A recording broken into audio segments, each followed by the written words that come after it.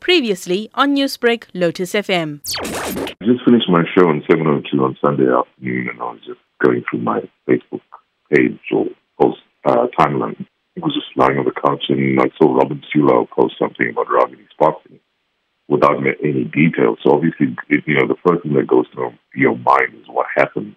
COVID being one of the common factors in terms of why people post RIP messages.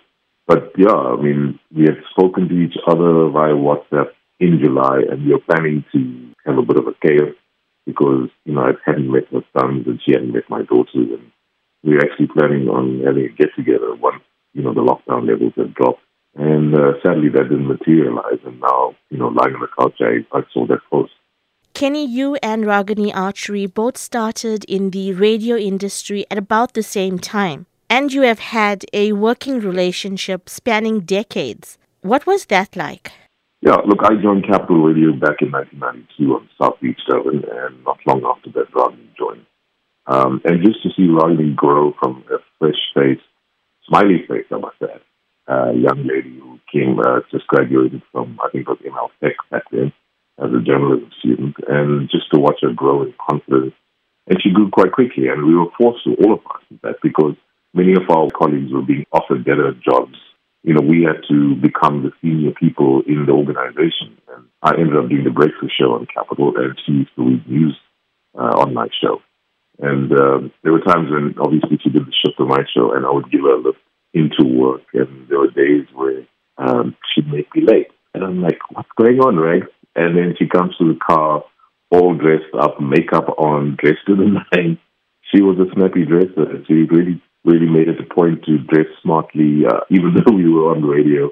Glad to see that some of that shone on TV when she joined ENTS.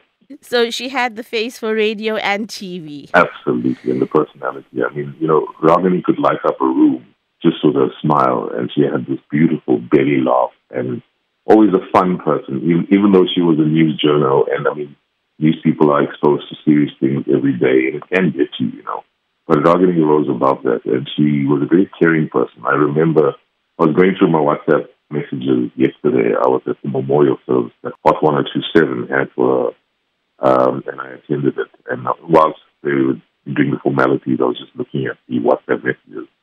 And the one that stood out for me was when she messaged me on the day of my mom's funeral last year. And she just, reached out to me and wanted to know how I was doing. And then the next weekend when I was back on air, she once again messaged me. And that really is a testimony of who she was as a person. Yes, a consummate professional as a journalist and a news person, but at the same time, what a wonderful human being. Newsbreak, Lotus FM, powered by SABC News.